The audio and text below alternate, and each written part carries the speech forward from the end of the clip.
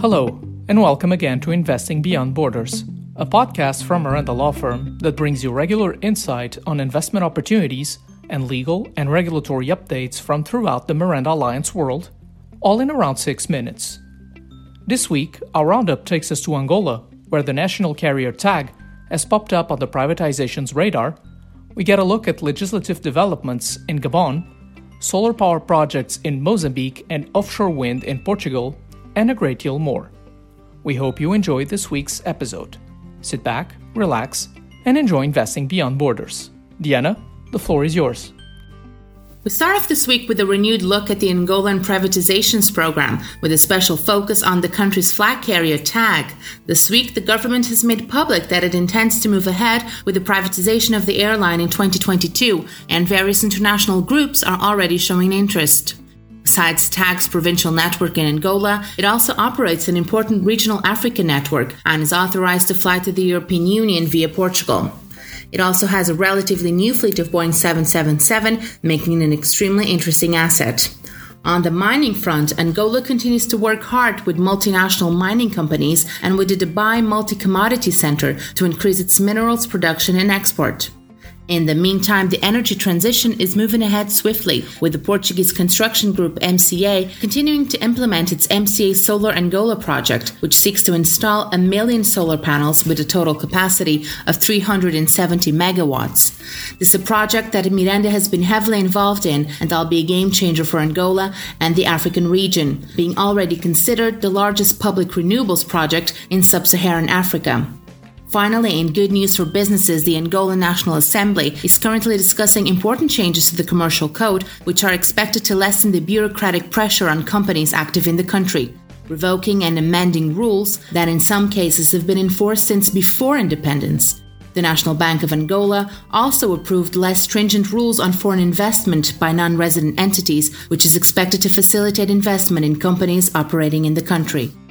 Cape Verde's location in the Atlantic Ocean between the Americas and Europe has always made it a privileged stopover for ocean-crossing vessels and tourists. It is thus with no surprise that we see tourism front stage on the government's economic recovery efforts. Important news came to light on this front this week with the launching of a project for a yacht marina on the island of São Vicente, the Monte Cara Marina Oceanica, which has been promoted by a Belgian investment group. This fits in with the government's bet on an inclusive and sustainable blue economy.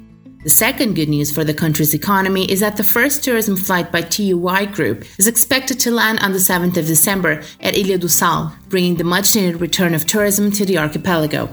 Meanwhile, Côte d'Ivoire is anticipating major transport investment for 2021, which is hoped to improve not only national mobility but also interregional connectivity. These projects include not only the conclusion of the Abidjan Metro, but also the rehabilitation and modernization of 5 airfields across the country, and an improvement in road safety measures.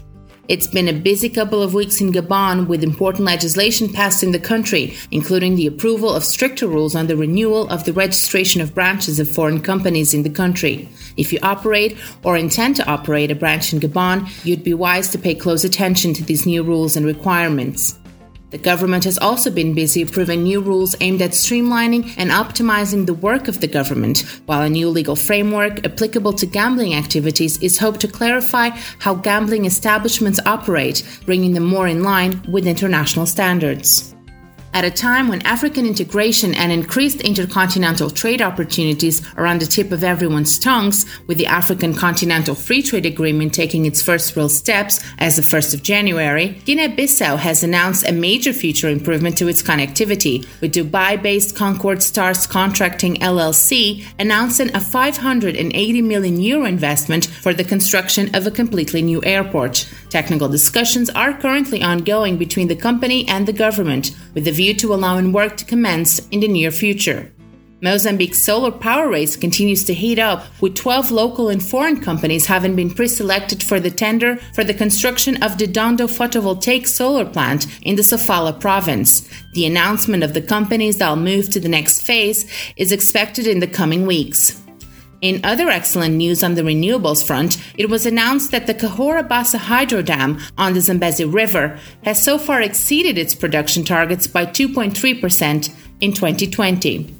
In Portugal, which has always been one of the EU's renewable energy hotspots, the recent announcement by the European Commission that it intends to increase the offshore wind generation capacity from the current 12 gigawatts to at least 60 gigawatts by 2030 and 300 gigawatts by 2050 has not gone unnoticed. This plan implies an additional €800 billion investment, which is great news to Portugal that has been increasingly investing in offshore wind research and development in recent years, especially with the Windfloat project. Finalizing our tour once again in Southeast Asia, Timor-Leste is preparing to approve a new state of emergency due to the COVID-19 pandemic, even though once again there are no known active cases at the moment. In the meantime, discussions are still ongoing at the National Parliament surrounding the 2021 state budget, although a new Minister of Finance, Mr. Rui Gomes, has been appointed. Finally, news that still need to be clarified, a major crackdown by the investigative police this week saw the arrest of the head of one of the country's major telecommunications operators, Vietnam government-controlled Telemor, along with the head of the National Telecommunications Regulator, on charges of, amongst others, operating an illegal satellite internet network using facilities in Atambua, Indonesia. We hope you enjoy this episode of Investing Beyond Borders. Please join us again in 2 weeks' time for more business and legal and regulatory news from the 19 Miranda Alliance jurisdictions. This podcast was brought to you by Miranda Law Firm and Miranda Alliance. You can find out more about our worldwide activities and assistance to investors at www.mirandalawfirm.com. This episode was presented by Diana Teodoro from our Lisbon office and Luis Miranda from the Houston office. Content was developed exclusively for Miranda by the Miranda Alliance podcast team. Technical support is provided by Catarina Moraes from our communications department. All content is subject to copyright and protected by law.